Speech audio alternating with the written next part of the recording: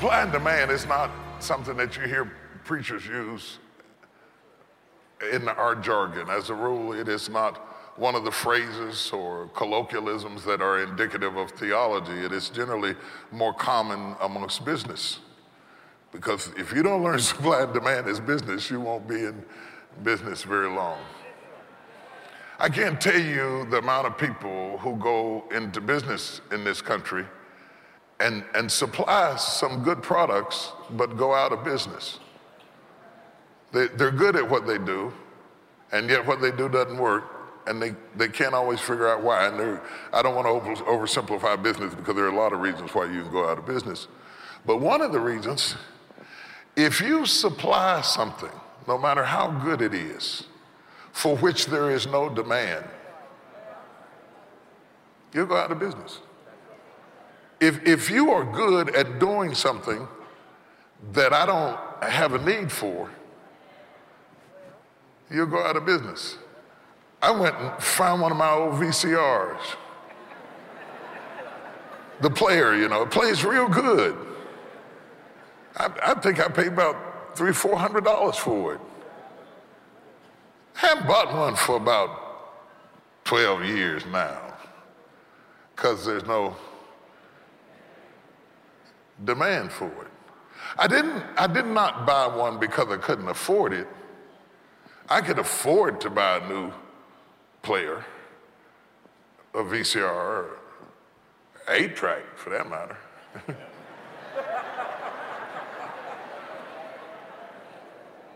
So it wasn't lack of resources.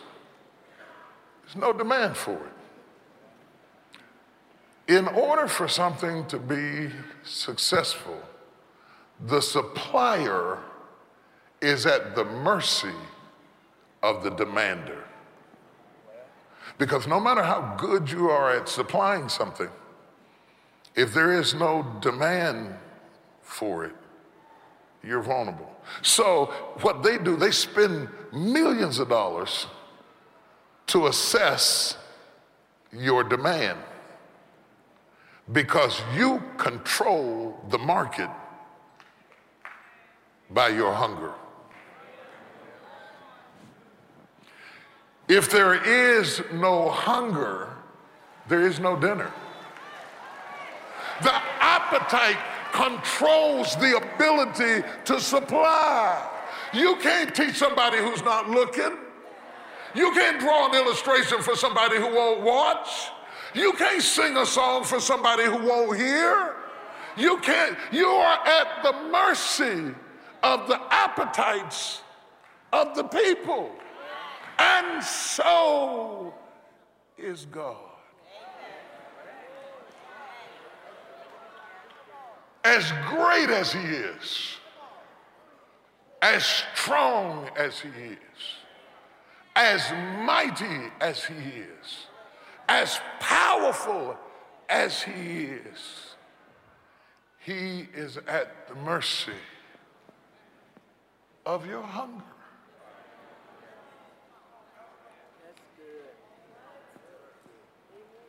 There were cities that the water-walking, dead-raising Jesus went into that he could do no mighty acts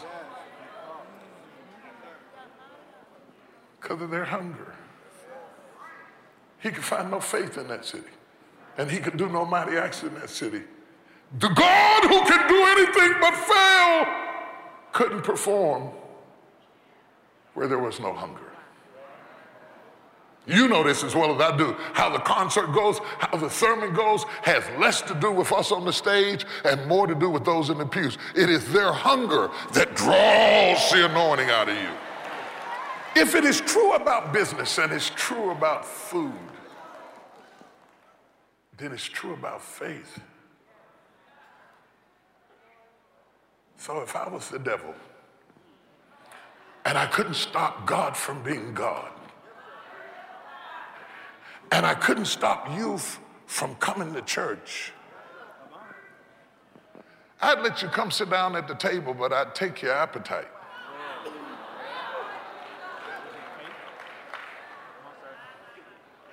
And the truth of the matter is, We're surrounded by people who have lost their appetite. What takes appetite? For some people, pain will take away your appetite. The pain takes so much attention and so much focus that all sensation of pleasure and fulfillment is sacrificed on the altar of pain. And when people hurt real bad, they stop eating. And I just wondered, has something taken away your appetite? I'm not a big fan of angel hair pasta. I just am not. It's not the way it tastes, it's not even the way it looks. I had a bad experience one time. I complained about some room service one time, and somebody put something in the angel hair pasta as a way of retaliation that made me desperately sick. And now I associate angel hair pasta with nausea. So no matter how good you fix it, I just would rather any other kind of pasta because my mind associates angel hair pasta with what happened to me. And I have lost my desire for it because of the image that comes up in my head when I see it. What images come up in your head about certain things that don't give you permission to enjoy what other people enjoy because of the images that come up in your head when you... Could it be, I shouldn't really say I don't like angel hair pasta. I'm stopped from liking it because of what happened to me.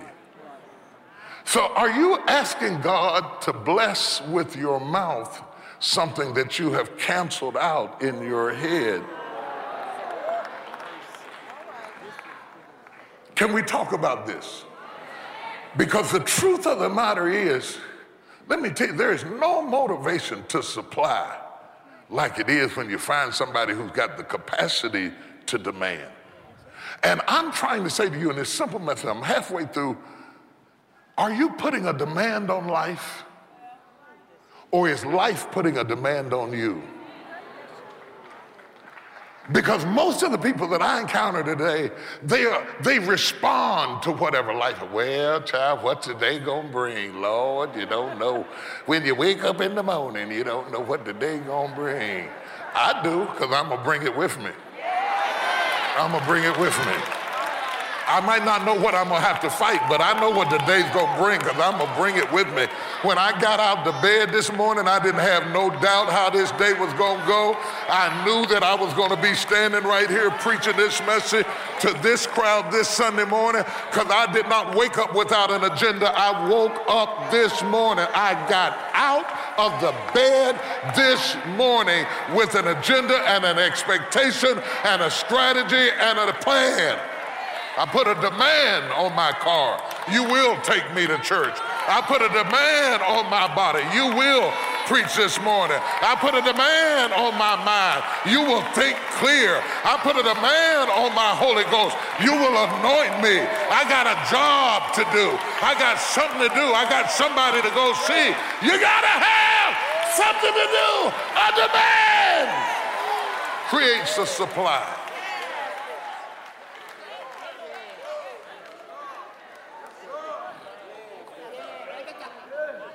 Slap your neighbor and say, demand it. Demand more. Do you know how precious your life is? Every second of it, every minute of it, every day of it, every hour. Do you know you're never going to get this day again. You're never going to get this day ever again. This is spent. You'll never see it again. You can cry for it. You can gasp for it. You can pray for it. You'll never get today back. And you're going to waste it? Somebody died last night gasping in the hospital room trying to make it to morning. And you here and you're not going to do nothing? You made it through the night. You woke up this morning and all you're going to do is grumble. Oh, my back, my toe. Lord have mercy. Oh, great man ain't what she used to be. That's all you got? That's all you're going to do with today is talk about what happened 10 years ago. And you acted just like your daddy. Your daddy wasn't no good. Daddy been gone 20 years, mama. You still talking about daddy? You might as well have died with him if you wasn't going to live. Somebody shout, I demand life.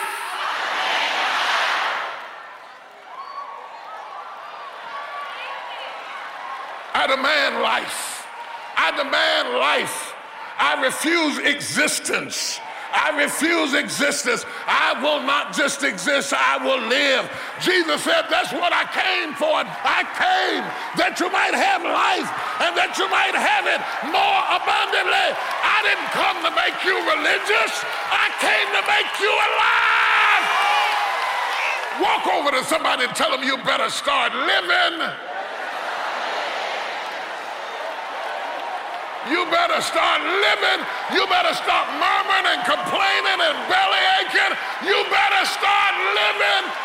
You better start living. You better stop crying. You better start living. Whatever you got to do it, you better start living.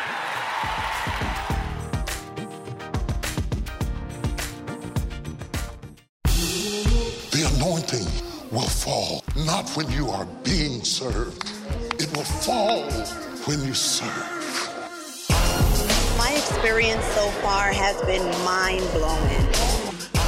It was not an experience, it was an encounter. Absolutely phenomenal. My pen couldn't write fast enough. My hand couldn't write fast enough. I have notes upon notes. God said, I'll send a fresh anointing. Just an exchange that you can't explain. So I will go back never the same. You are reapers. When you get back home, step again.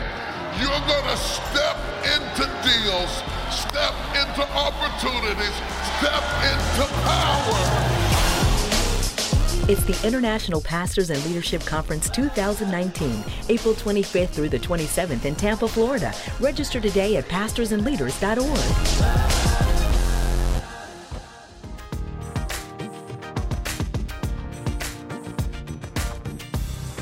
The children of Israel in the wilderness, they have left Egypt. They have left the confines of Egypt. They've left the Pharaoh. They were working for food. That's what slavery will work for food. They were working for food without commerce or money. They were working for food. And Pharaoh was supplying everything that they needed. Then they got out in the wilderness and God destroyed Pharaoh in the Red Sea. And even though he was a bad provider, he was still a provider. And now they lost their sense of provision in the absence of Pharaoh. Now God must show them that I will not take out of your life anything that I will not replace. And if I'm going to replace it, I will either, catch this, I will either replace it or become it. So he says, when I took your Pharaoh out of your life, I took over the responsibilities of making sure that you didn't suffer lack in his absence. And I will supply all of your needs according to my riches in glory by Christ Jesus. So God said, don't worry about Pharaoh dying. Don't mourn about that. Don't worry about it. I got you covered. I will supply all of your needs. So God starts sending manna down from heaven to feed them because they hadn't even learned how to handle commerce or money. 400 years of being a slave will destroy your economic intelligence. So they don't know anything about money. They don't know anything about investments. They don't know anything about commerce. They don't know anything about the future. They were working for food. So God says, I tell you what, you walk, I'll feed. So they started walking, and as they were walking, God started feeding. And the manna started coming down from heaven to supply their needs. Here's the other thing I want you to know. When God sent the answer, it didn't look like food. So many times when God answers your prayers, they don't look like answers. Because the answer comes in a shape that is contrary to what you imagine. So you think that God hasn't answered you, but he has answered you, but he didn't answer you in the shape that you had imagined it. Oh, I wish I had time. Throughout the Bible, whenever God sent an answer, it was always unrecognizable.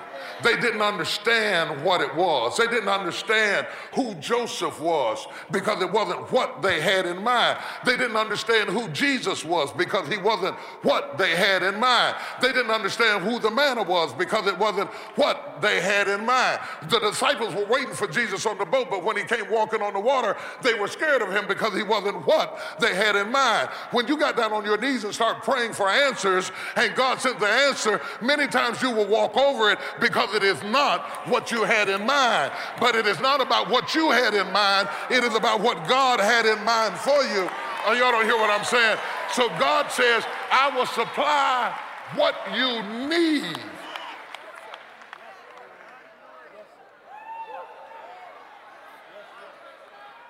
But I won't supply it because you need it.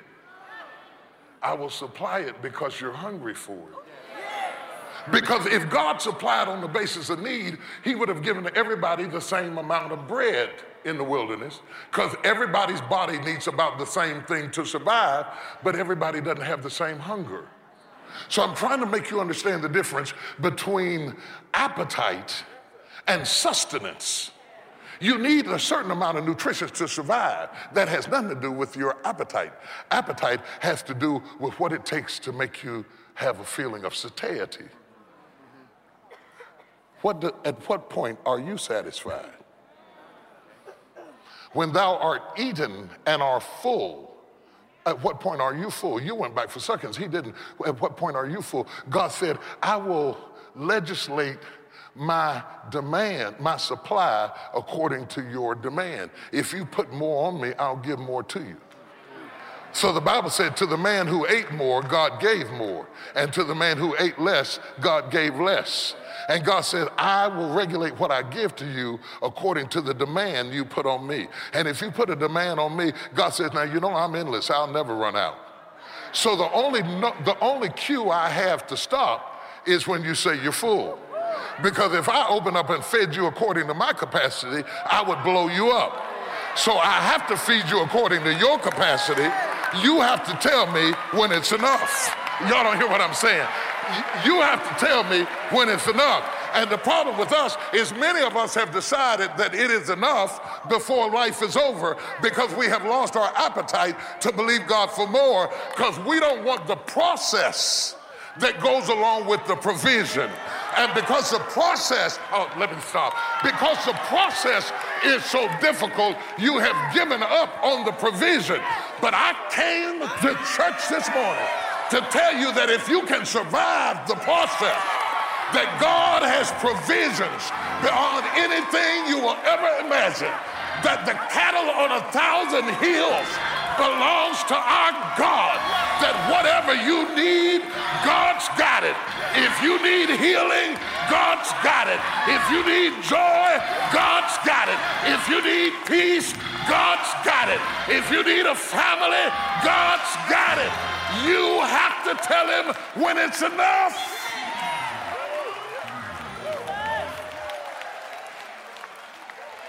I gotta quit, but I'm on to something.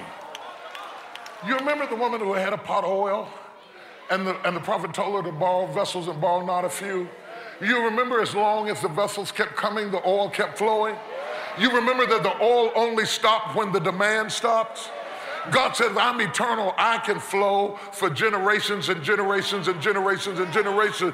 You have to tell me when you're full. And I came to tell you, I think you're sending God the wrong signal. I think you're sending God the wrong signal.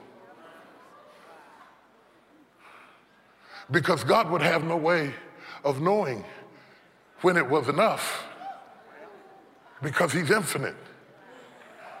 So he sends it according to their eating. And to the one who ate more, he gave more. And to the one who ate less, he ate less. Because what God hates is waste.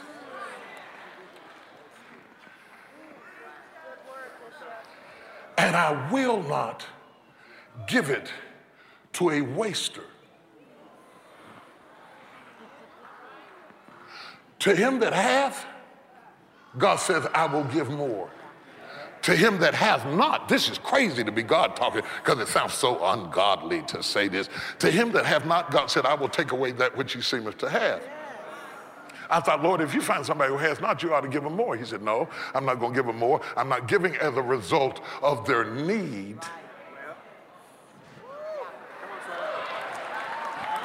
I'm giving according to their capacity, their appetite, their hunger. And to him that have not, the reason I take away what he seems to have is because you didn't maximize what I gave you. So how could I take you to the next level? Why would you ask me to invest in something that is already bankrupt? If you don't learn how to manage where you are, then you can't handle where I'm taking you. So all of a sudden, I can't give you what I'd like to give you because you haven't mastered what you have. But when I see you mastering on the level that you are, then God said, I will give you more, pressed down, shaken together, and running over, but I will only give it according to your eating. One more thing, I'm gonna take you one step further and I'm gonna close. As a person who has lived 50 some years, the church today is almost unrecognizable to the church I grew up in.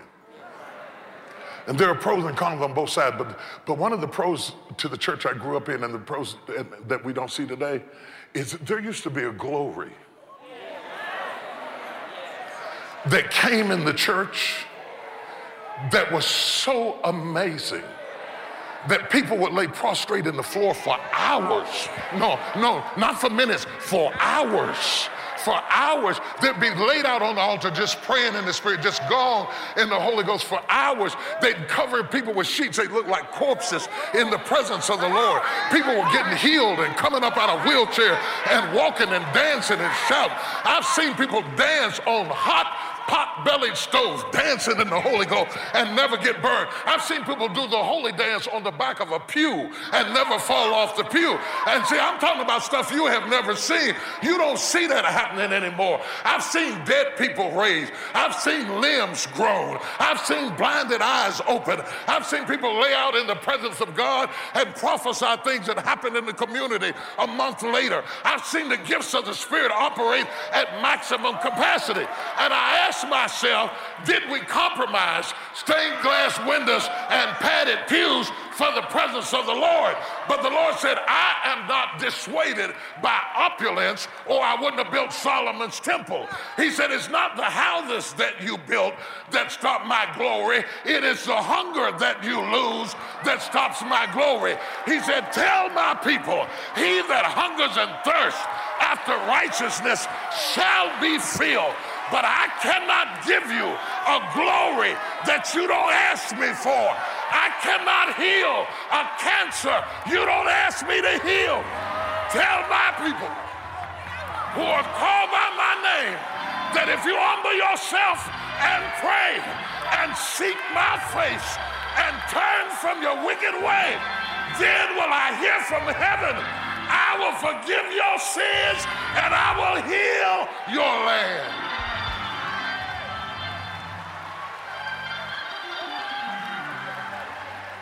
But because this generation will only give me a 2-hour window, then I can only be a 2-hour God.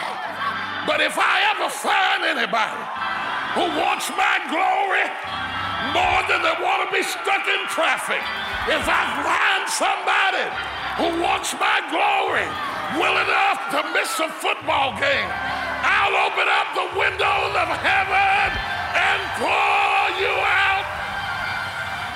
Tell your neighbor, I want the glory. I want the glory. I want the glory. I want it in my life. I want it in my spirit. I want it in my heart. And I am hungry. Is there anybody hungry in this house? Is there anybody hungry in this house? Lift your hands and open your mouth and let God know I'm hungry.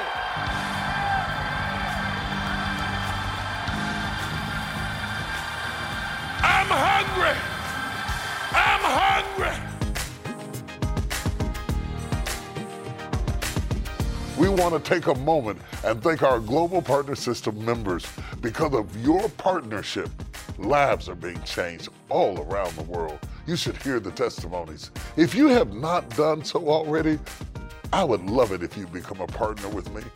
We pray together, we pray one for another, we strengthen one another, we send notes of encouragement to each other, and I just believe that God will bless you in a very special way because you're all in. You're not just an observer.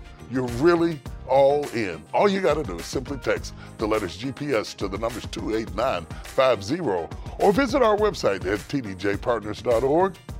We can't wait to connect with you. Take care.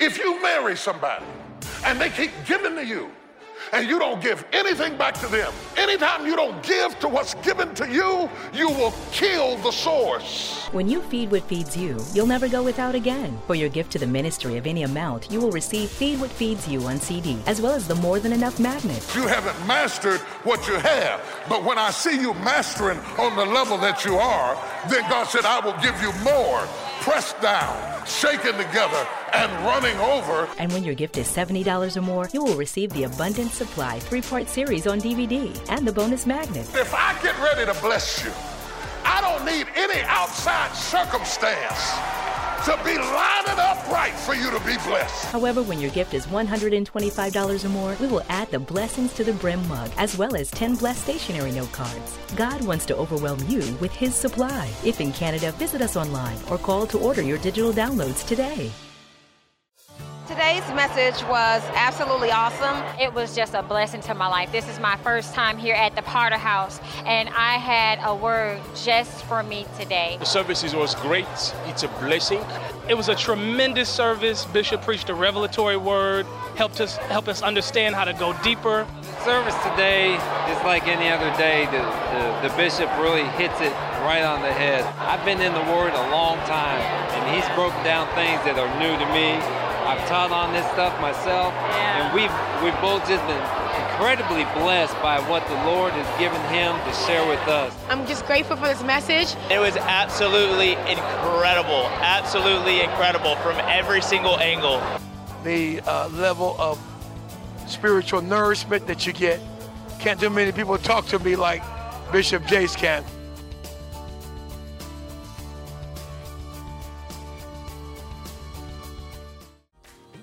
Feel free to reach out to us on social media and share your story of how God is impacting your life.